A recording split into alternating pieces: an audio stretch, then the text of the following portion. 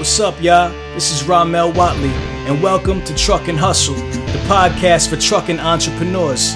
If you want to learn about the trucking industry from the business side of things, you're in the right place. Every week, I interview the people who are making it happen on a daily basis. I get them to share their successes, their failures, and sometimes even their secrets. The goal is to show you how you too can create financial freedom in the booming trucking industry. So sit back, relax, and enjoy the show. Wow, that's crazy. Zero money down. How do we not know about these opportunities, man? It's because we don't put ourselves in the spaces where the opportunities are. We're putting ourselves in the spaces that glitter and are glitzy. That's not the spaces. And no knock or no disrespect to anyone who follow those type spaces. But that's not where the true opportunities are. It's in the spaces that make you uncomfortable. Turn my mic up. Take there. Yeah. On the road to the riches. Life takes a toll like bridges. Good friends become foes and snitches. Better watch who knows in your business. All right, Hustle Fam, we are back with another amazing episode. And today, I have a friend to the show. That's right. This is the three-peat. Three-peat. This is a three-peat. Come on with it. You might be the first three-peat. Shut up. Oh, you know I love to be the first. I think you are the first three-peat. Welcome back to Truckin' Hustle, Hope White. Thank you so much, Ramel. I'm so excited. Are you serious? The first three-peat? I swear to you, you're the first three-peat. There's been several people who have been on twice, but you're the first person who's been on 3 times. Oh, so congratulations for being the first three-peat. I love it. Salute. So when we get together, it's always a good time. Yeah. It's always fun. We always have great conversation. Yeah. We always drop tons of value, Absolutely. tons of knowledge, and we make sure that the audience leaves better than they came, right? Yeah. So we're gonna do that today again. Okay. But I wanna take this time to kind of like reintroduce you again to our audience because we've grown a lot. Yeah. As a channel, since we, first connected. Yeah. So there may be people who are seeing this and don't know your story, and your story is amazing. So I want to take the time to kind of go back through that a little bit and just kind of get into who you are. So first, to put context around it, just tell the audience who you are and just what you do about your business. Sure. So I'm Hope White, CEO of HD Dredge and Container Services, formerly HD White Logistics. That's when you met me. Yeah. We do container storage and dredge services out of Savannah, Charleston, and Jacksonville market. And we also are asset-based, so we have 7 trucks, 7 drivers, and about 15 staff. I've been in the business now since 2014, formerly corporate exec, transportation, in the DC setting. Left that, started my own entity, started off as a brokerage with HD White Logistics, and then pivoted in June 2020 to HD Dredge and Container Services. Got it. Okay, so we said a lot. Mm-hmm. We kind of covered everything. Yeah. So when we first connected, everybody was excited about the freight brokerage portion of your business, right? And you've since pivoted and built your business on top of that, right? So let's kind of go back there and let's talk about that because you come from corporate, right? Sure. Corporate background. Sure. Let's talk about that transition to how that kind of happened for you. Yeah. So coming out of supply chain, first I was in DC level, and I said corporate exec, but it was more so field attached to corporate SSC, but. We did a lot of e-commerce for Home Depot. That was our facility. And so there we managed carrier relations on the dry van side, more specifically. Working a lot of hours, 17-hour days, doing vendor management, inbound, outbound, EDI compliance, things I've always talked about on your show. Right. But after about 4 years of that, I got burnt out. And I needed to do something different. And so my husband started a trucking company, and I essentially started dispatching him, which most women do, or most partners do. I won't say women, but most partners do. Start dispatching their partners, just trying to assist them grow their business. While doing that, I realized that a lot of what he was doing was what I was doing at work, and just wanted to figure out how I could scale and grow from there. And the answer was becoming a freight broker. Got it. So getting into that role with Home Depot, how'd you even get there? Did you go to school for that? No, you didn't, right? You kind of just like fell into that. Yeah, job, I like right? fell into it. So my previous background, a lot of people don't know this. I was in law enforcement for 7 years. Oh, you a cop?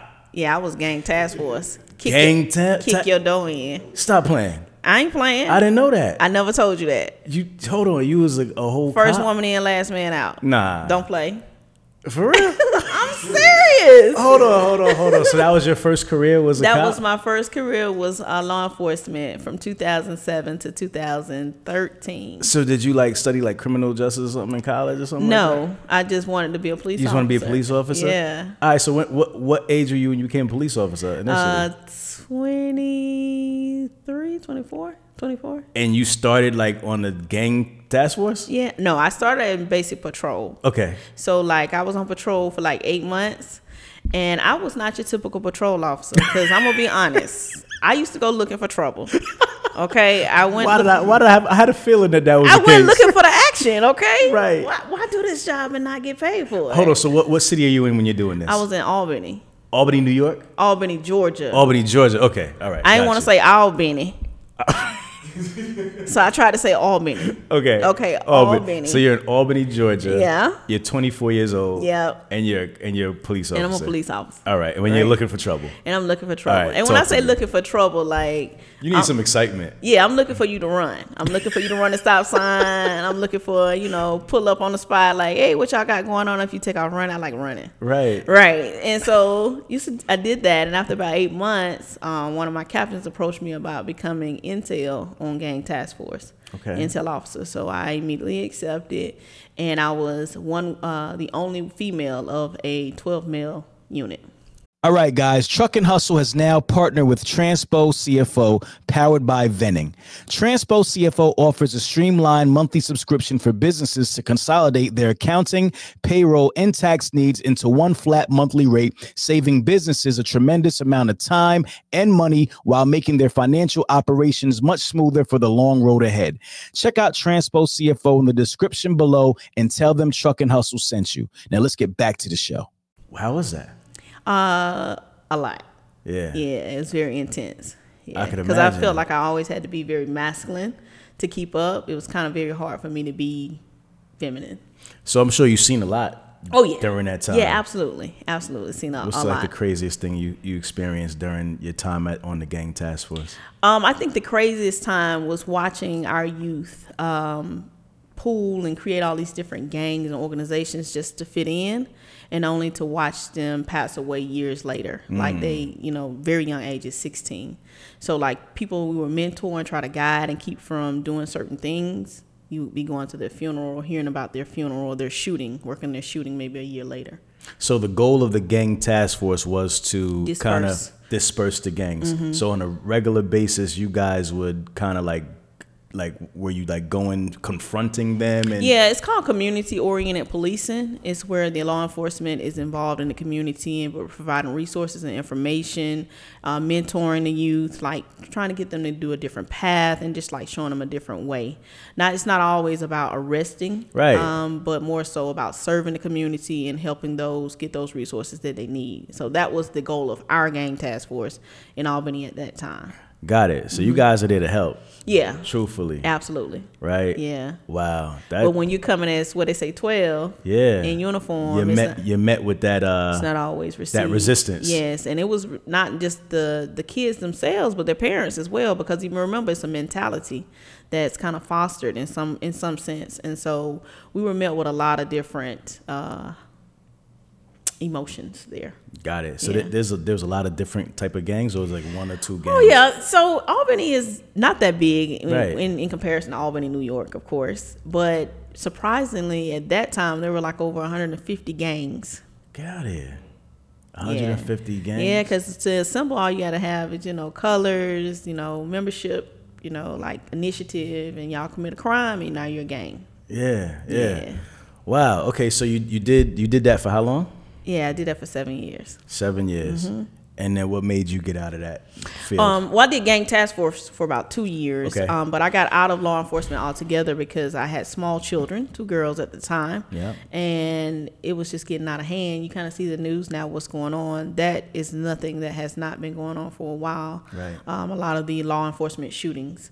And so crime kind of was elevating, and I just kind of got tired of the action. I was like, the police officer funeral is not worth my life. Yeah, because all my kids will get is $25,000 and a flag. Right. No. Got it. Got it. So when you decide to leave, how does that work? You just go in there one day, say I'm done? Or? Oh, I said I'm gonna holler at y'all. Yeah. So I actually had transitioned into I moved back home. I went through something really personal, and so I moved back home to my family to live with my family. And there I was kind of policing at a smaller law enforcement entity. Their name shall remain unnamed. Okay. And so while there, it was such a small rural town that one of my sergeants kept calling me Gal. Gal? Gal. Like girl? Like Gal, G-A-L. It's a southern thing. But like girl, though. Like I was in the field. Gal. Yeah, got you. And I said, if he called me Gal one more time, I'm going in. Got it. So rather than do that, I quit. Okay. I said, this is my exit now. Okay. But that same day that I said I was going to quit, I had also gotten into an altercation with a young 14-year-old male where he tore up my boots. I ran out of my uniform. What? And so I was like, okay, this is it. Oh no, he chased you out your boots? Yeah, he chased me. He literally chased me out my boots, and I was like, okay, this is it. I'm done. This is Hold on, but you supposed to be law enforcement. You supposed to be chasing him. Look here. Once I came out my boots, and I had one boot on, and he had one handcuff, and we was going across 6 lanes of traffic. What? Party's over. I'm done. So was this did you confront him at first, and then I was making an arrest. He's making an arrest, and he wasn't having it that day? No, he fought. And he was 14. He was 14, and I was 30, and I was like, listen. Right. Bruh. That was when keeping it real goes wrong, yeah, huh? And it was at that moment. It was at that moment she knew she fucked. I knew. That 14-year-old gave me a run for my money. It's so funny. I'm just trying to visualize this little boy. And he was on the front of the car. Now, some 14-year-olds, they kind of cornbread fed, right? And so he whipped around, and when he snatched, and I tried to grab him, honey, that thing took cross, and my boot came loose. I was like, oh, listen, I'm out. Oh, that is I'm gonna take them their gun today. That is so funny. Yeah. All right. So you realize that maybe law enforcement isn't for you. Isn't for me. And so I transitioned I started working part-time job at Home Depot anyway. I had already started doing that to kind of make some extra money. Okay. And from there, kind of asked some friends and family about growing, and the opportunity came available to work in the DFC in McDonough. And you're working Home Depot just in what type of capacity? So I initially started off in the transportation office as an inbound office coordinator. Essentially, our role is to receive the trucks in, the paperwork associated with it, to help the dock receive the freight off the trucks. Okay. Okay. Got it. So you start doing that, and you start learning logistics. Learning logistics, essentially. Yeah, I grew from there. And then on the dock, I moved into more vendor compliance. I kind of put myself in role where I became this end-all, be-all, see-all for all vendor compliance issues. So whether the product could receive into the building accurately, to get in inventory, or if it was packaged correctly for us to be able to receive it properly, just PO issues, anything like that. I became the corporate contact for that inside without actually being in the office. Okay, Yeah. got you. And how many people is in that department? Is it you and a couple other people? Yeah, so in the transportation office, we only had 5 at that time. Pretty small department. Pretty small. Okay, Yeah. got you. And during this time, how long is it before your husband comes to you with the idea of starting a trucking company? About a year. Okay, about a year. And obviously, okay, that's cool. Additional income in the house or whatever.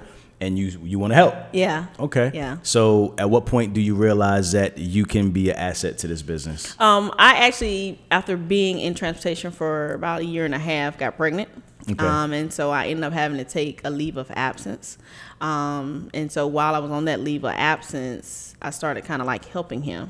Oh, what are you doing? You know, more like dispatching him, essentially.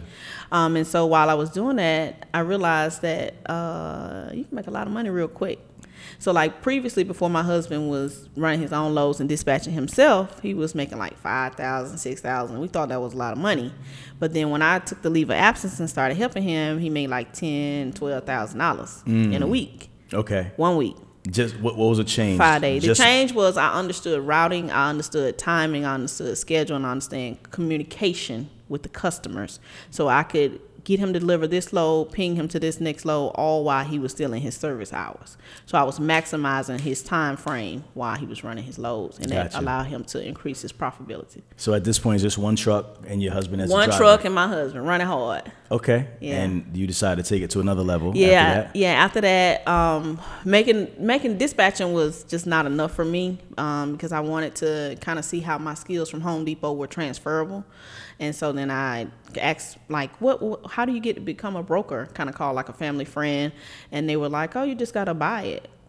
Buy what? You ain't got to go to school. You ain't got to do no formal education. It was like, no, you got to buy your certification. With who? Right. So I did that. You know, I went through the process, 21 days, had my brokerage authority, and didn't know shit. Got it. Don't know if I can say shit, but oh, you can. It's too late. It's too late. It's out there. We ain't editing it out either. Yeah. And so I didn't know shit, and so I started like researching from there. From that point, it was like April of 2017, and so from that point, I just kind of like just stalled out because I didn't know what to do. I had this corporate job still, and got this brokerage authority, and I went and bought this website, and got this, you know, logos and shirts and all that, and nobody's talking to me. I don't know what to do. Right. So I took a brokerage class. Got you. Yeah. Got you. Yeah. So you went, invested in yourself. Invested in my education. How much did that help you? $2,200. Okay. Best $2,200 I ever spent. Really? Yeah. The young lady, she's phenomenal. I don't want to take anything from her, but the program actually just helped me put together the pieces from Home Depot to actually the entrepreneurial side of what I needed to do. Made the connection. From there, I shot off.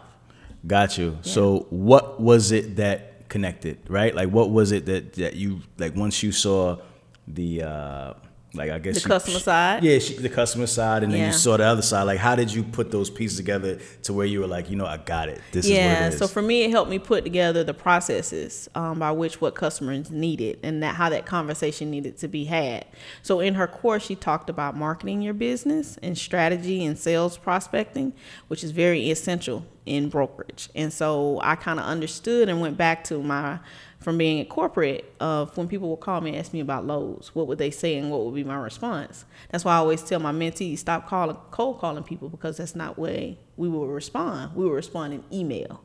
So then I started crafting emails from there, from marketing and sales, to yield better results for responses with customers. And that's how I started getting responses, because that was the way that I responded to carriers when they wanted to do business with us. Got it. So what was the first opportunity?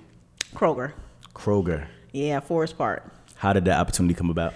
I sent an email to the Kroger team there, the DC, and she immediately responded and asked me to come do a meeting. I came up and did a meeting at the warehouse. I was sweating. And then here's the other thing. I showed up to this meeting jazzy. You know what jazzy mean? I think I do, but explain. It's an old school term. Okay. Clean as cat shit. Got it. Okay, I went up there with 7-inch heels on and patting these pants, dress pants, and a blazer. And that lady was just like with some tennis shoes and a t-shirt and some jeans. I said that it's very important to understand where you're going in your environment. You get what I'm saying? Of course, you want to put your best foot forward, but you also want to be. But she was, nevertheless, she was very impressed. Yeah. I met with her and told her who we were, explained who HD White Logistics was at the time, what we can offer her, and which market we covered. From that conversation, she told me she would get back with us in a week, and then she would let me know. A week came, and I was actually in New Orleans for my birthday, and she contacted me and said, send me 20 trucks, just like that. She said she was very impressed with my presentation because I understood my core business and how that I was going to be able to assist Kroger in their current demand. Got it. Now, a lot of people, when they get started, will be in your shoes, right? And you said you basically let her know what you guys can do, right? Like what what your strengths were so far. Right. But you were still new. I was still brand new. So you didn't even really know what you could do. Right. So what is your advice to people who are in that position where they don't have, they're not really working with anything yet. They're just working with potential. Right. Right. Like, what did you say to her to make her believe in you? So I leaned into my skill set, which is communication and the ability to provide effective communication. So I let her know that, of course, I was experienced in supply chain. So for those that may not be experienced in supply chain, what are you experiencing? Is communication is IT. So you speak to your systems or whatever it is. So I leaned into the communication piece of it. And then I also let her know that we were a new entity and I was looking to partner with her and hope that they would grow us. I was very honest with that. That's important, right? Because I was going to ask you, were you transparent with the fact that you're just getting started, right? Because a lot of people feel like they got to fake it till they make it. No, that can get you in a sling. Get your ass in a big sling. Yeah. Because you'll essentially commit to work that you're not actually prepared for. So I say be fully transparent and honest about where you are. All they can say is no. That means it's not the right yes for you. Right. So she was okay with the fact that you guys were new and your goals to grow with them. Right. So she calls you. She says, I need 20 Send trucks. me 20 trucks. Okay. I can't send you shit because I'm in New Orleans. My computer in Atlanta. Right. Okay, and I don't know nobody's name off the top of my head. Right. So I essentially picked up the phone and started calling my husband's family members. And of course, it was like on a Friday, so they out of service hours. Nobody can come, and it was just like a big mess. And so she kept calling me all Friday, like, "Hey, where your trucks at? Nobody's here yet." And I didn't want to tell her I don't have these trucks. So I just kind of like panicked on the inside. So I just kept saying, we'll send somebody. And then finally my strength came and said, be business minded. Speak the truth. Speak what's going on. So I picked up the phone. I called and said, hey, how you doing? I'm sorry. I am out of town and I do not have my computer with me at this moment. I'm not, right in front of my contacts. But could you allow me to Monday to send those trucks to you? And she said, yeah, girl, no problem. She said, thank you for letting me know. So we'll take you off the board. I said, okay, thank you. Gotcha. And so Monday came, I sent 40. You sent 40. I wasn't playing. Got it. How do we get 40? You couldn't find 20 before, but you was able to find 40. I didn't have my computer. So you did have the contacts. I had a network, yeah. So when I started working with my husband and dispatching him, it's all about communication. So I started talking guys up, talking to like a lot of guys my husband met at a truck stop. I went to the truck stops, put signage out, handed out cards. Like I had met a lot of guys, and I ain't hard on the ass, baby. So they'll talk to me. No doubt. Okay, no so doubt. I built a lot of relationships with a lot of different trucking companies. Okay. Okay, got it. So you were able to send 40 trucks. How did you know, still being new, how did you know how to price those moves? The pricing. So this particular client, you don't give them your pricing, they give you their pricing. So we had to work with what was set with them. Okay. Yeah, and it was more than enough. It was more than enough. What were the margins on it? Do you remember? Oh yeah, my margin at that time was like 35%. 35%. Yeah. Okay, cool. Yeah. Cool. Got it. Yeah. All right. So that happens, and then what happens after that? Yeah, so after that we just like shot off. Like we just killed it. Like we went from like $0 to like 680 quick. Boom. With Kroger. With Kroger. Okay. Now we had like 2 or 3 other clients in play as well, but Kroger was the bulk of our business at that time. Okay. What was it? What was happening in Kroger at that time where there was so much capacity that they handed off to you? Well, Kroger's a distribution center for groceries. So at that time they were doing anywhere from 1,000 to 1,600 truckloads a day. To all the DC distributes to all the grocery stores in this market, Gotcha. Out of the Southeast region. Gotcha. So they were doing a heavy, robust, truck services. Kroger distributes to everybody. They distribute to their stores, Kroger's? to their Krogers, Right. and then also their vendors distribute to them. So you got Heinz, Hershey's, Pepsi, Budweiser. You're also doing those truckload services for some of those vendors too, coming to Kroger. Got it. So it's not just one way, just all of Kroger's. It's inbound and outbound. Yeah, you're also doing a round trip. Maybe you may go around and pick up some Purina dog food or something like that and come back to the DC. Okay. Yeah. Okay. Or Nestle. Got you. So you start growing with them. How big do you grow working with Kroger? I grew from 1 person to 4 people in like 2-3 months. Wow. Yeah. Got it. Yeah. So pretty quick. Pretty quick. 2-3 months. All right. What happens next? We go into recourse. What's that mean? Financial recourse is where we were factoring our loads with Kroger. Now, here's where people need to understand their business. Okay. I was so gung-ho on getting the business that I had not perfected or even thought about my processes of how we were going to get paid, what that looked like, how do you get paid, what type of system do I use to manage my invoices or anything like that. I want the money. So when the money started coming in, I was not paying attention if there were duplications in our invoices, if the invoices were even paid accurately. I just didn't care. The check was depositing. Right. Okay? And so essentially what ended up happening is there was some duplications. Only 4, but that was enough to trigger what's called a recourse. Okay. That recourse, the factoring company started backing up on Kroger, like pushing up on them to make payments, and hey, this is what. And so Kroger shut down all billing with us until there was an internal audit done to figure out where the duplications was coming from, and also why is TBS saying, it was my factoring company, it still is. Why is TBS saying we're not getting paid? Got it. And so that created a recourse. Where were the duplications coming from? I had an office associate at the time that had submitted 4 loads that had already been previously paid. Intentionally or unintentionally? She intentionally submitted it, but the driver intentionally sent it in twice. Got it. And we didn't verify. So there was no process to verify if drivers had duplicated loads to us, and there was no process in place to see if we had submitted it to TBS. Right. And then that settlement is already done. The driver's paid, so yes. Can't get that back Can't from him, get that right? money. Oh, that was it. You know? He was like, oh, thank you for the extra check. You know? So that triggered that recourse, shut our finances down for about 3 months, had to have an emergency meeting with Kroger. Yeah. Say, hey, listen, and when I'm saying Kroger, let me clarify, it's actually Americo Logistics, which manages the logistics for Kroger. Right. So we had to have an emergency meeting with Americo Logistics, and I went in there with my boss girl, black girl magic hat on. I'm supply chain 101. You can't tell me nothing. Where my money at? Right. They was like, we gonna pay you, but when we pay you, we done. Yeah.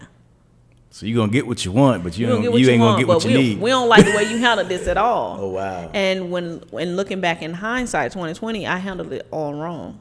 I was more so defensive and argumentative because I was so focused on getting the money, but not understanding where the error was. Got you. And so this is before you discovered what was going on. Before I discovered what was going on, I was too busy arguing. These loads. Yeah, I know you. Yeah, I was too busy arguing. Cut my check. Take my money out of reserve. Like this, my money. Like I was so focused on that for weeks at a time. Even when the meeting was called, I went in with documentation prepared to argue, not understand. So even in the meeting, even when they said they were gonna cut me my check, I still had attitude like, okay, you know. Right. And then when they cut the check and all the reserves and everything got released, I got back to the house, I got back to the office like a couple weeks later, and I was sitting down going to everything, and it just hit me like a ton of bricks. I was like, shit. I messed that up. Right. Bad. All this money that you have been making, all this growth is just done. Just because of kind of like arrogance. And not really refining my processes and understanding business first. Yeah. Yeah. So what'd you do after that? So I took some time off. How long? About 4 or 5 months. It was a full ego kicker. I mean, it kicked me straight in my forehead. And I took maybe a little bit more than that. And I just took time to really find information and educational resources to help me understand how to run and manage my business better. So I took a QuickBooks online course. I went to SCORE, which is actually in downtown Atlanta, Small Business Administration SCORE. It's an entity inside that helps small business owners understand management skills within your business, finances, reports, sending emails, just different things like that. So I did that because as coming out of corporate does not teach you how to be a small business owner. It just teaches you how to be corporate and how to do their business, not how to do your business. Right. And so I took time to invest in that. I became part of the UGA Small Business Development Center program, mentorship program. Finished that, just understanding about profit and loss statements and different managerial styles within your business, and how to manage your employees, grow, and stuff like that. So I just took that time to do that. And then in addition, I started to find a whole shit ton of conferences. Any free supply chain course that was out there, I found it. And I would get my ass up at 2 a.m. in the morning and drive to these conferences. Wow. Yeah. Wow. So you're investing in yourself, essentially. Yeah. But you're not making any money. No. And I just kind of leaned on to my husband at that point. I kind of put my business on pause to really like focus on growing my business because I felt like the investment that I put in myself would propel me to where I am now. And it actually did. So talk about the comeback. All right. So, and we kind of talked about this before the show started, but the comeback was very difficult for me emotionally because my ego had been hurt. My Home Depot prepared me, gave me this big booth ego. I was phenomenal there. I still have a lot of contacts, a lot of friends there. And so I was the shit. Yeah. When I come over to my business, I'm not the shit. I'm failing horribly. And nobody's giving me no accolades, no pat on the back, no, hey, this is what you need. I'm just out here on my own. And so when I tried to come back, I suffered in communication because you could basically hear my insecurities coming out of my email. I wasn't sure of myself. When I would email people, when I would call, I would just kind of take their first answer and be done with it. And so like my first real customer coming back is a waffle, like they manufacture Eggo waffles. I actually like begged her on the phone for the opportunity. Really? Yeah. Cause I was kind of like, just like down in the dumps. It was like you had in desperation. I was in desperation. Yeah, I was just like really, really messed up. And so she gave me the opportunity, and that was the comeback. And that I really worked on processes with that client. I really took the time to understand communication and the timeliness of communication, and then managing the invoices when they came in, and then managing the growth from there. Like how quickly do I add new carriers, and which systems do I need to have? And like I really worked on the process there. Got it. What about the rest of the team? The rest of the team, I only had 2 people. Okay. I had cut everybody loose. Got you. Yeah. So during that, like that 3-month or whatever period, they kind of just did what they were doing. Oh, no, I froze everybody. I was like, look, effective immediately, everybody fired. Got you. I ain't doing nothing. Yeah, we ain't doing nothing. So when you came back, 2 people came back with you and got started. 2 people came back with me, and that's what started. Yeah. Okay, so you start working with you said waffle company, right? The waffle bakers. Waffle bakers, and how does that kind of go? Yeah, so she gave me an opportunity, and we did a lot of reefer work for her. Okay. For them, and that went very well. And then COVID. What happens then? You don't know what happens. You just try to, oh God, what happens? I had another client up in Chamblee. We did moving a lot of hotel freight for them. That stopped. Everything just kind of stopped. So I was like, well, what do we do next? And so. And where are you at, like in the business? Like how many, like how large are you when COVID hits at this point? I'm probably doing about 75 to 100 loads a month. Not that heavy. I'm not that heavy. Gotcha. Yeah, but I'm doing enough to pay the bills. You're right. You're building back up. I'm paying the bills. Okay. So coming from a conference from Charlotte right before COVID, I think I told you this, I was in traffic and realized the containers. Like, oh my God, it's containers. That's where the money is. Yeah. When COVID happened, I just was like spitballing. What can I do? What can I do? What can I do? And I went to a conference in North Georgia. It's called the Georgia Logistics Summit. They have it every year. Registration is open now. If you're interested in drayage, you should probably register and go to the Georgia Logistics Summit. There, I met representatives from the port and from Candler County Industrial Authority. My whole intent of going to that conference was for me to pivot. But when COVID happened, it allowed me to actually sit down and put together all the relationships. So part of the COVID spitball was container storage and warehousing. Got it. So there's a new opportunity now. New opportunity. So I started reaching out to my contacts like, hey, I'm looking at this space. I want to do this. And because of those relationships I had formed, it was like, yeah, come on. Got it. Yeah. Got it. So inevitably you grabbed this space. Yes. The storage space. Yep. How many acres? 10.65 acres. How do you finance that? It's actually through the Candler County Industrial Authority. Okay. So whenever you come into a space like that, and you are bringing jobs and growth to that county, that is an opportunity that's financed and backed more so by the county and the city because they want to help you grow. So the Candler County Industrial Authority has an initiative with small business owners or large business owners to help you grow there. And so that's through them. So can you get into like how that works in terms of like, is this a loan? Is this something that you it's have an agreement. It's an agreement? Mm-hmm. Okay. You're bringing things to the table and they're giving you something back in return. Okay. Mm-hmm. So they're able to, so in terms, it's like you're bringing jobs, you're bringing opportunity. You're bringing jobs and growth. And here is the land or whatever to do it. The resources, whatever you need to do it. Is this something that anyone could do? Yes, anybody can do this. How did you know you were able to do this though? I'm very resourceful. I'm very resourceful. So part of going to a lot of these conferences, a lot of the resources that we need to do businesses and meetings and rooms that we don't typically go in. So like the commissioners meetings, the city council's meetings, the zoning meetings. In these meetings, you'll learn about when Amazon is coming in. You'll learn about when Walmart is planning on building a DC or Starbucks or Chick-fil-A. And so those meetings are not discriminate for small businesses. It's just an opportunity for you to learn to see where you fit in at. Those resources are still available to you, not just because your name is not Amazon. You just got to make yourself available to it. Okay. And so it starts with you creating a business plan, understanding where your funding is going to come from, what your strategy is going to be, and what your value is going to be to the county. And then you have to approach them. You got to be serious. You can't be John that just started 6 trucks and now you want a piece of land. No. You have to have a serious business model, and you also have to have some references that are willing to back you to say, yes, they're solid. They're going to do great business there.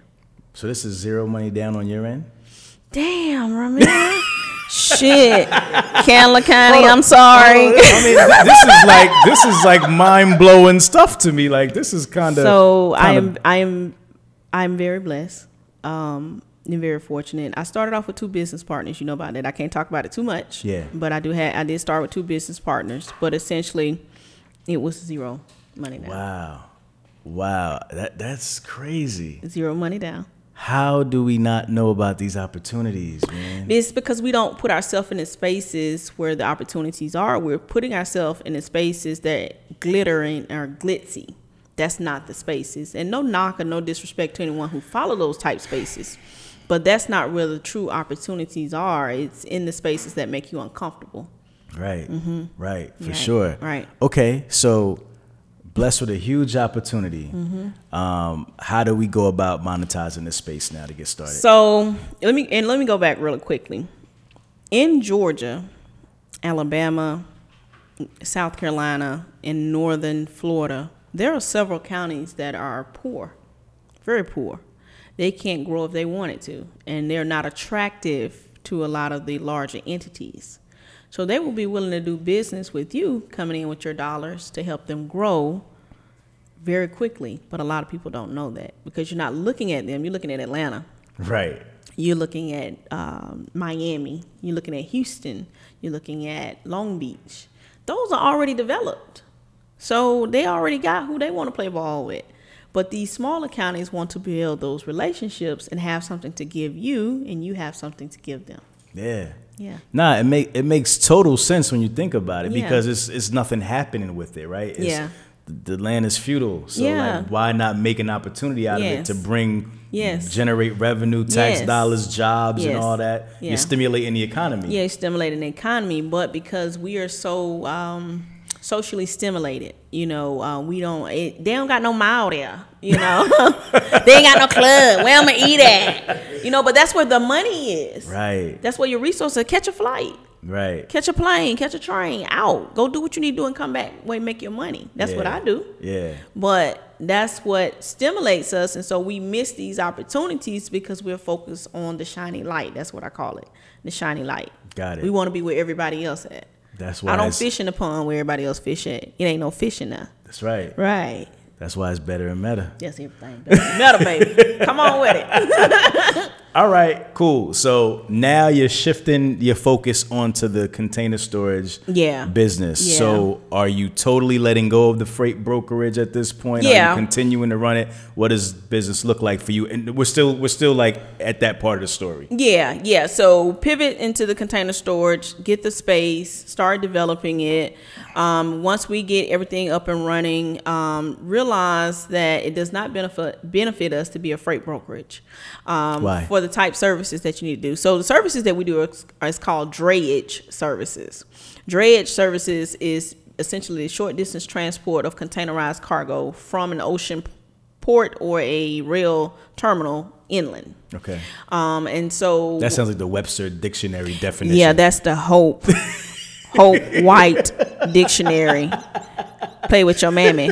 That's my definition. Okay. I'm just saying, it sounded like perfect. Yeah, like, that's even like down like inland. Like the last part of it was like just. That's the Hope White definition. Play with your mammy. Okay. All right. So, so we started doing drayage services as the brokerage. Yeah. And oh my God, I think we was making like $2 on some loads because essentially we figured out that the motor carrier, has the bulk of the responsibility. Hence, they were going to be charging us out the ass. Got it. And then we were trying to play really hardball with the local carriers. We were very, constant about that. And so we was losing real bad. And so we had to pivot and get a motor carrier's authority to be able to benefit profit-wise and make money. Yeah. Okay. Yeah. So that was the sole reason from switching from brokerage to motor carrier. It had nothing to do with the customers at that time. Okay. It was solely so that we could make money. Okay. Yeah. Because we was losing bad. Got it. Got it. All right. So continue. Keep All right. on. So, damn. you know I'm gonna get it. You is draining the swamp. Do you hear me? Good God Almighty. You know I'm gonna get it. Oh, y'all better not call me to drain it. You better go to logisticallyspeaking.online. That's right. Okay. That's right. All right. So we get the motor carrier's authority, and from there, we're now more profitable and we're more marketable for our potential clients to do business because now we're asset based, which is essential when you're doing drayage services. You have to be asset based. Okay. Yeah, brokerage is fine. You get some business, but you won't be constant. You won't be consistent. Right. The bigger boys of the world call me every week because they don't have enough freight. Right. Because that drayage market freight is given to those constants. I can for sure make sure my freight's gonna pick up if you're asset based. Got it. You have to have a certain amount of capacity, or is it just like with as drayage, long as you're asset based? Yeah, with drayage is very flexible. You can be 1 truck, 3 trucks, 10 trucks, or 200 trucks. It's very flexible in that market because the customers are very diverse. Your customer base is very diverse. Okay. And you're dealing with more of the importers, exporters of the world. Got it. But now you're running a motor carrier authority, so now you're adding assets, trucks, so forth and so on. But this isn't a business that you really like. I mean, you understand it. I ain't know shit about trucking. But it's a new side to the business, right? I ain't know nothing about So how do we pivot into that? And so I started learning real quick. And instead of me like going to take a whole bunch of classes or like that, I just started asking my drivers, can you help me? Right. Can you help me learn this? And they brought a lot of value to me. And those drivers are still with me. Okay. And so what I did was just build out the trucking piece there. So we added 1 truck, then 2 trucks, and then 3 trucks, and then boom, we get shut down.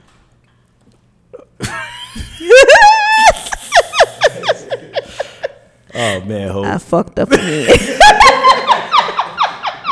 Oh man, you must have done something bad in your previous life, man. So you got some karma. What's going on with you? What is going on with you? Again.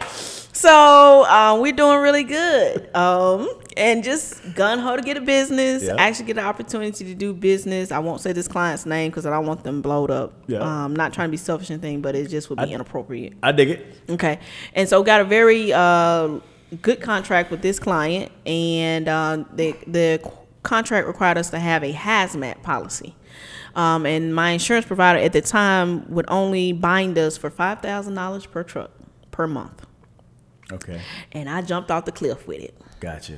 And I went from a $1,800 a month premium to $10,000 with 2 trucks. Oh, wow. Then I want to add a third truck, $15,000. Oh, wow. Shit.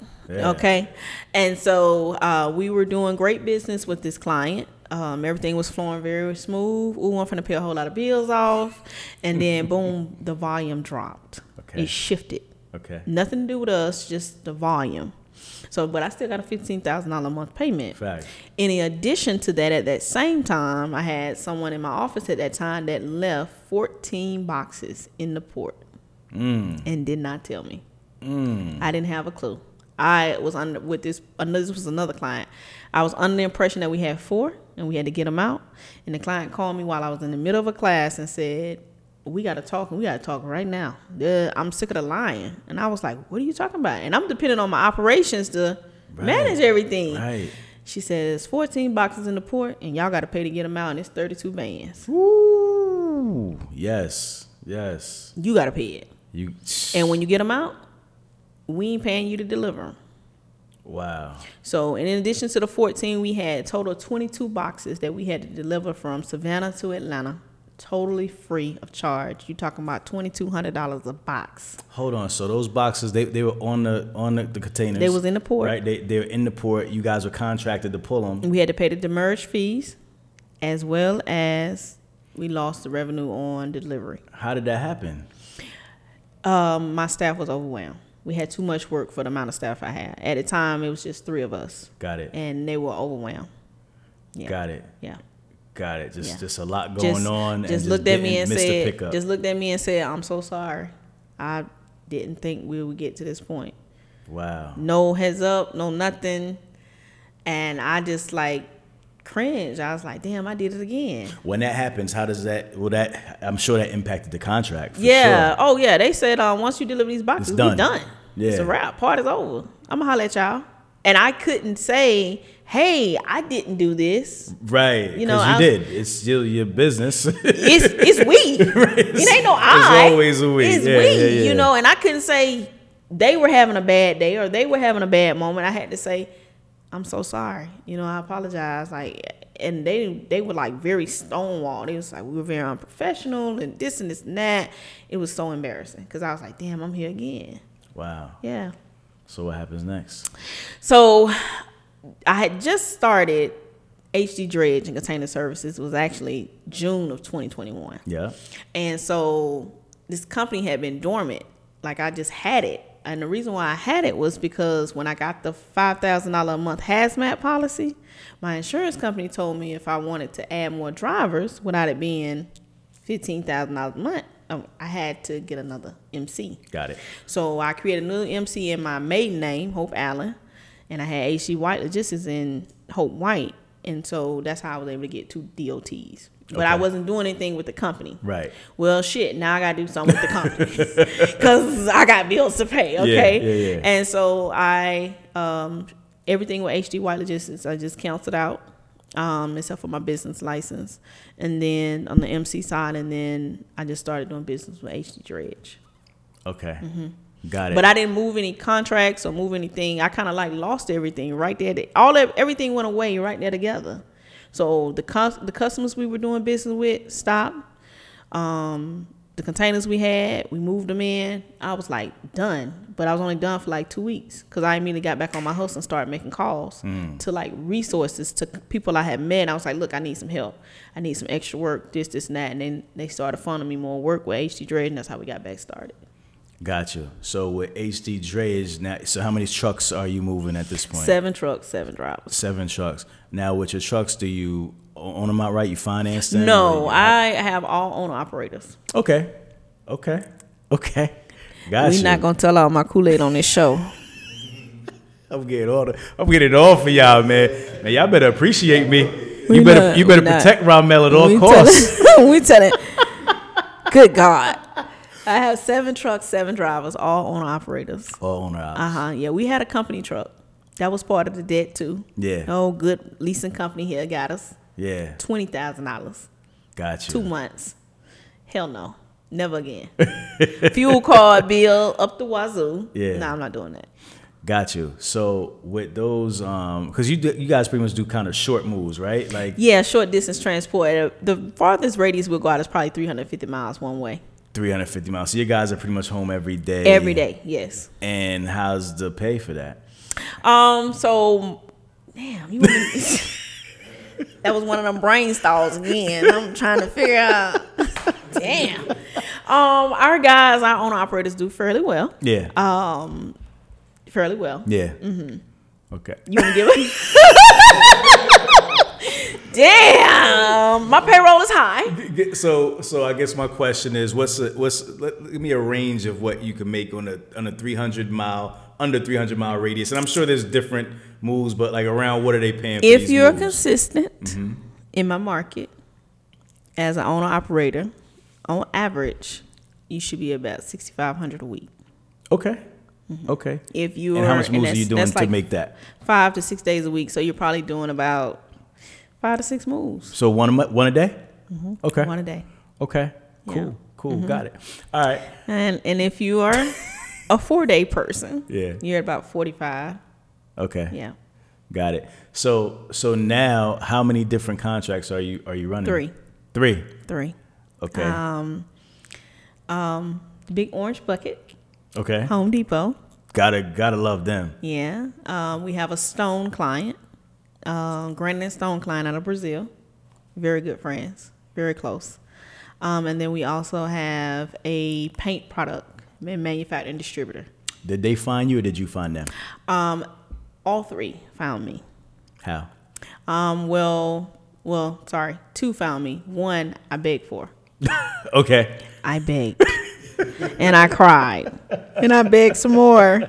And they gave me an opportunity and we rocked it. Got it. Yeah. Got it. Okay. Yeah. The other ones that found you, how do you market yourself to be found? The others that found me came through relationships that I had built from being at these conferences. Really? And people who I had met recommended me to these clients. Okay. One is a very large entity that recommended me to the Stone client. And so we've been with the Stone client now for a while. Okay. And then the second one came from a local network, Georgia Grown, which I always tell people about these local associations and in state associations. Georgia Grown is a marketing agricultural initiative through the state of Georgia to get farmers out there, like get their products out there and get them visible. And it's also a resource to suppliers for those farmers. So like if you want to move cotton or peanuts or peaches or chicken or whatever, Georgia Grown will be an association you want to be a part of. Got it. But you got to participate in events. Okay. What are some of the biggest challenges with this type of work on a regular daily operational cash flow? Can you I explain that? need some money. Get into that. I don't sleep. Shoo. Get it. Why? Talk about cash flow issues. So everybody always says, I don't have work. That's not our problem. We have work. We don't have the money. So keeping the money turning as fast as you can do the work and complete the work is the challenge here.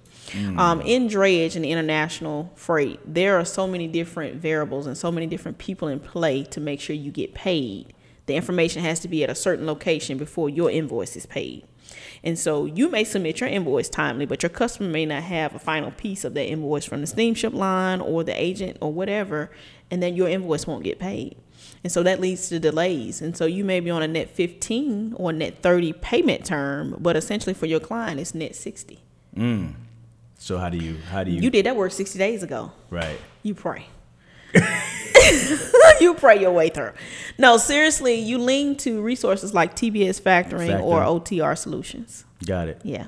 You plugged OTR. Look at that. The family, our family. I love Grace. Grace is good people. Yeah, she's good people. For sure. Yeah. So factoring is definitely needed in your business. Yes. To keep cash flow going. Yes. The fact for drays. For drays. Yes. Drayage is very capital intensive. It's not necessarily just the cash flow to be able to pay your people, but the maintenance issues and concerns that come up with it. So being that containers move so much, they're moved on what's called a chassis. And so those chassis are oftentimes, if you don't have your own, you're not maintaining your own chassis, you get them from a pool. Pool chassis is everybody and their mama get to touch them. Right. Okay. And so the tires that they put back on the chassis are called recaps. So it's basically like a layer of glue and a piece of rubber. Right. And another layer of glue and a piece of rubber. Right. And so with so much going, that comes apart and you blow tires. Well, those tires are between $400 to $600 to $700 a pop, and you have to pay it. Right. And you're not reimbursed. Right. Because it's always driver's error. It's always driver's error. Got it. So yeah, that can drain the swamp essentially. The other thing with doing containers is that you have to have somewhere to house your containers. So a storage yard or slots. Depending on which area you're in, like I'm in coastal Georgia, the ground is extremely soft. So when it rains, the containers go in the ground. Guess what? I got to call a record service to come out there and pull it out the ground. And that's anywhere from $250 to $600 a pull. How often does that happen? For me, about twice a week. Really? Yes. And right now we're doing about 4 to 5 tires a week. Wow. Yeah. So you rent all your chassis? We pull out the pool. Okay. You pull out the pool? Chassis pool. And so you don't own any chassis? No. And the reason why is because most of our accounts now, or the volume of our account is dropping hook. And so we need our chassis. And so it would be more beneficial to get out of the pool than us having ours. Got it. Yeah. So that record, that's like an exorbitant cost, man. Like, yes. Have you ever thought about figuring out a way to offset that? Maybe you might as well get your own record. Yeah, so I actually did look at one of those trucks, yeah. And it's like I think he told me $1 million for the type of truck to pull it up. Yeah, it's very expensive. I've also looked into getting a small crane for the site to be able to lift the boxes up. The challenge is, having a skilled person, trained person there to be able to do that, because I ain't finna get out there and be lifting no boxes up out the ground. Yeah. But it's something that we commonly face. Is there there's nothing, no way around it, right? There's no way around it. The other issue that we face is broken glad hands on the front of the trailers, on the front of the chassis. Yeah. For our particular client, we're responsible for replacing those glad hands before they actually get them to the dock to unload those trailers. So we have to constantly send a vendor out to the DCs to have these glad hands fixed before they actually get the trailers in the doors. Right. So these costs probably represent a lot, like on your bottom line. Like you have to kind of account for this. Yeah, I'm big boy price right now. Yeah, I probably. Yeah, some of my debtors would be like, so you should have paid me instead of paying them. Yeah. For sure. Yeah. Okay, cool. So what's going on now on the storage side? On the storage side, I probably have 2 chassis, 1 dry van, and 2 containers. 4 containers on my yard. Gotcha. We haven't done long-term storage now for a while. All of our clients, every last one of them are requesting immediate movement of their freight. They want the freight immediately pulled, immediately offloaded, and back into the port. Our average dwell time on boxes used to be, about 4 months ago, 7 to 21 days. That means we had opportunity to store, or either it sat on the customer's yard. Now that looks like a 72-hour turnaround. Freight is out, and then come pick this box up and take it back to the port. Yeah. Do you know what changed? The demand change. First and foremost, customers are tired of paying all these damn fees for. It's just an asinine charge for sitting there letting the freight store when I could just put it in SKU and stock. And so customers are getting their freight out in order so that customers can get their freight. That's the first thing. And then second thing is the demand has shifted. Everybody done went back to work, and so things are dropping. Got it. Mm-hmm. So as a business person, how are you adjusting? So the storage piece doesn't really affect us. Us having the land is just pretty green grass out there. Right. You know, right now we just work on development of that land right now in preparation for other services we're going to move to, which we can talk about. But for us, it's more about the trucking services now. So we beefed up the trucking services and how much more capacity we can handle.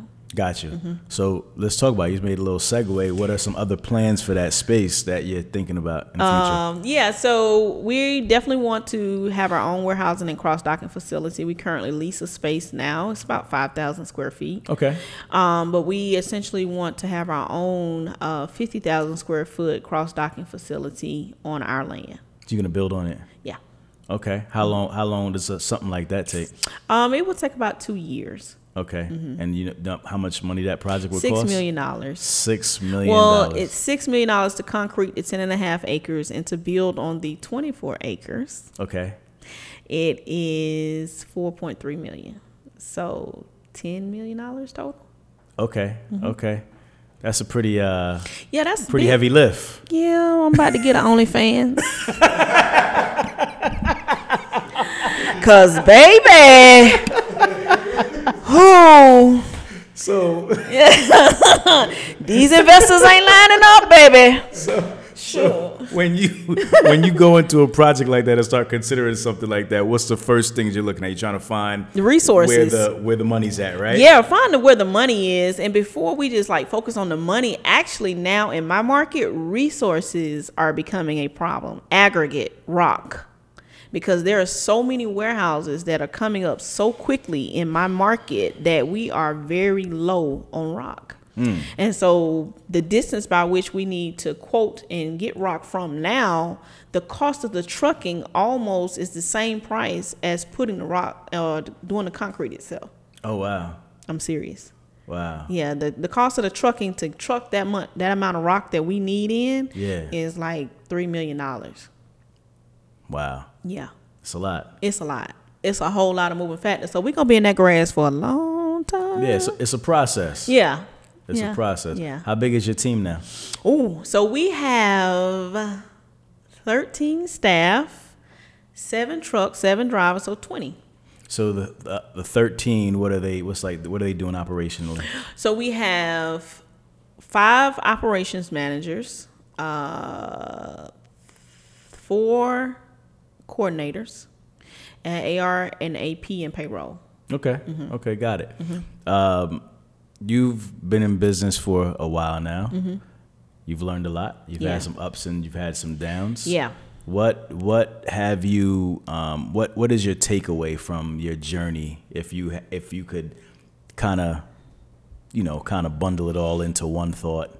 What's your biggest takeaway from everything that you've been through? Definitely being emotionally sound, and balanced, and having a good foundation under yourself. Not, we lean to our family and friends, but you being secure in who you are, has been probably the biggest takeaway from me, and understanding how to stay balanced. Like, what do you need to do that? Is that therapy? Is that alone time? What does that look like? Prayer, meditation, whatever it is that you do, what does that look like for you? Right, right. Because entrepreneurship is hard. Oh, man. yeah, this shit ain't for the meek. This is really, really difficult. And, again, the focus is always the money. But you should also be focused on your mental health, because it will deteriorate if you only focus on the money, because there's so many circumstances that come at you in logistics that are beyond your control. Yeah. And so one of my good friends, Sarita of SJW Logistics, she hit it on the head when she said, if you are a control freak, logistics is not the business for you, because it will make you lose yourself. So having a sense of balance has probably been one of the biggest things I would say you need to have coming in. Yeah. Like always being able to go back to what we call in yoga, center. Your center. Your center. Yeah, I think that's the same in just all business, not just logistics. Like you have to be able to rely on people, be able to allocate. Yeah. You can't do it all on your own. Yeah, you can't do it all. You can't be a solopreneur. That's the other thing. When you're starting a logistics business, we plan to make the money, but we don't plan for the growth. So I'm telling people now, like, as soon as you get your first customer, before you make your first dollar, you need to have somebody in place to help you grow. Yeah. Like, don't say, oh, well, I can't afford it. Yes, you can. You can't afford not to. Yeah. Because you'll get bogged down. Got it. Mentorship. You're a mentor to people. I'd be remiss not to mention it. You have tons of students that love you and that you've been cultivating over the years. Yeah. Talk a little bit about that. Yeah, I'm real quiet about my mentorship. But I have been mentoring now since 2018. I do very well with it. I have a very good crew of they've become like friends now, a lot of them. They're very successful. A lot of them have direct contracts, and so we do very well. But my mentorship is really personally based, because I found that when I first got started, I needed some hand holding. And I am very consistent in hand holding. So a lot of my mentorship is consistent communication, right? Guidance. I provide my students customers. A lot of them have partnered with me on my contracts, so they've made money, a lot of money. Their investment has been multiplied maybe 10 times over, very, very quickly. Right. And the other thing is I don't just work with them, but I work with their teams. So just because you come take my mentorship doesn't mean that I won't help your team. Yeah. That's very important because I'm helping the company, not just you personally. Got it. But our mentorship is probably one of the only programs out there that I know of. Now, there may be some, but we offer 1 week in office shadow to come to our facility. You work with myself and my team. If you have trucks, we'll send you into the port so that you can get that hands-on experience. And then from there, it lasts 12 months, where from there I would just be doing like weekly or monthly check-in calls. It's up to you. And we just kind of help you grow from there. Like, so helping you understand your marketing, how to bid, your systems, your accounting software, telling you which banks are good for you to do business with, understanding your factoring, how to do your invoices in Dre, which is very different than doing invoices in OTR. Right. Understanding your pricing and quoting, which is really big now. Where do your numbers come from? What's your cost to do business? How to get equipment, how to manage that equipment, what does maintenance look like? And now my biggest thing that I'm really hitting on is insurance claims. Because so many people are getting into Dre's, they're not understanding the liability and the risk associated with it. So I want new carriers and new partners in my mentorship program to really understand how to protect yourself and structure yourself. Got it. Is there any examples you can kind of give us of insurance claims or issues that maybe could have went another way had somebody had the proper protection or so forth? Absolutely. This just happened Tuesday with one of my mentees. He was another one. He's a very good guy, but he was gung-ho to make the money. Okay, and so he gets caught up on just getting his boxes pulled, and so he'll pull whoever. John, come pull his box. They did not take the time to get John's information. And so as a result, Tuesday, John had a wreck and flipped the reefer. There was not a certificate holder on file, or neither was the company additionally insured to his company. And so he financially ate a $7,500 tow bill. And we still don't know if he's going to eat the damage that occurred to the reefer container and the reefer unit itself. Right. But the guy who was driving the truck is completely off the hook. Right. But if he had followed process, which is having that company add him as additional insured on their insurance, that tow bill could have possibly been covered, as well as the damage to that reefer unit had they had the proper endorsements. Gotcha. Yeah. So having that contractual agreement with his subcontractors in place to legally and financially protect himself would have helped him out greatly. But now he's going to eat a $7,500 bill. Yeah, that sucks.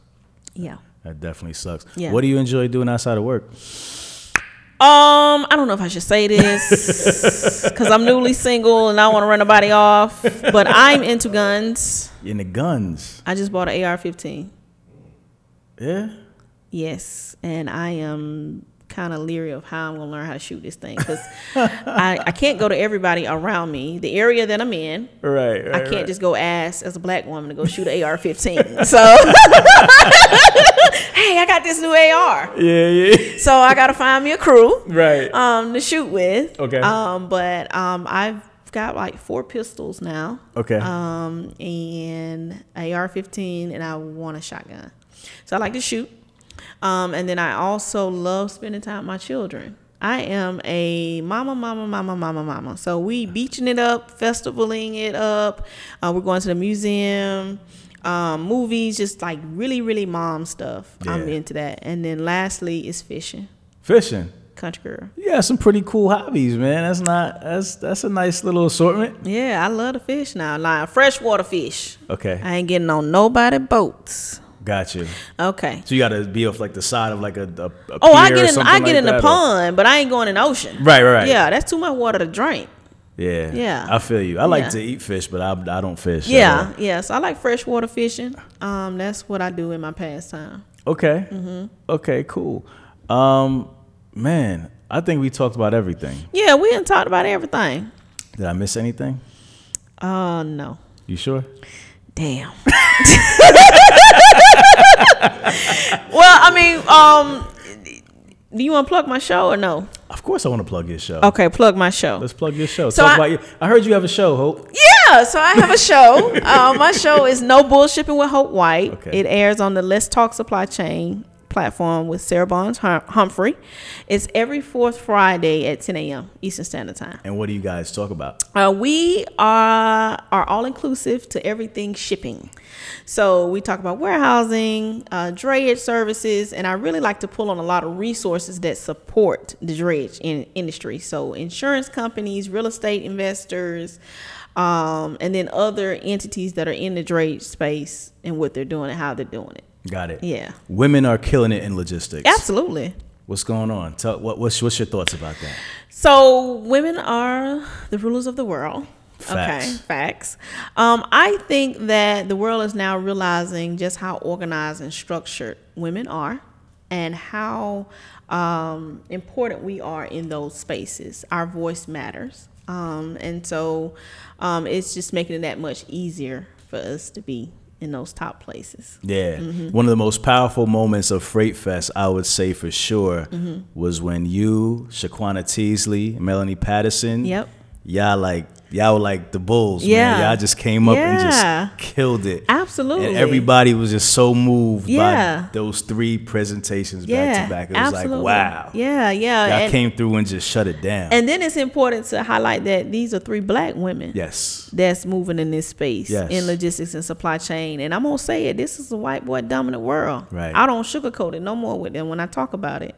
And for us to be moving the way that we're moving in these spaces is truly phenomenal. Yeah. It's not to be intimidating to any males that are in the space, black or white, but it's just more so to be empowering, uplifting. And so if you got a strong black sister around you and she know her shit, push her up. That's right. Yeah. It's an amazing time in this industry, man. Yeah, it's beautiful to watch it. Absolutely. Watch it come to fruition and just happen. Yeah. Because it's changing. It's changing. It's changing. It's a lot of black women. I wish, the ones that are really killing it, that they find their voice and they stand up and say, hey, I'm here. I'm doing it because we see we're going to change the face of what this industry looks like. Yeah. Yeah.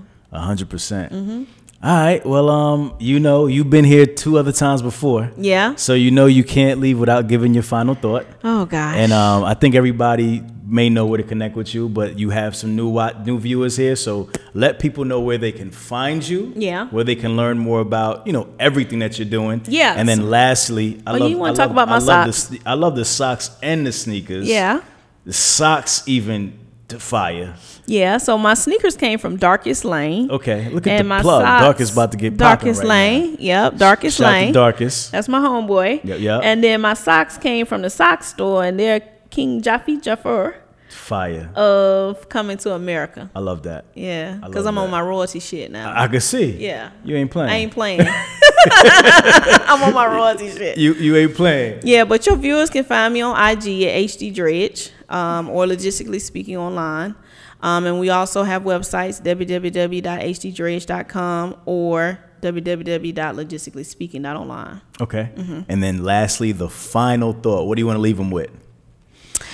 Ooh, this is big. Think hard about it. Big. Because you done gave some other final thoughts. They've been fired. We need to top the other 2. I feel like Jilly from Philly. All right. So seriously.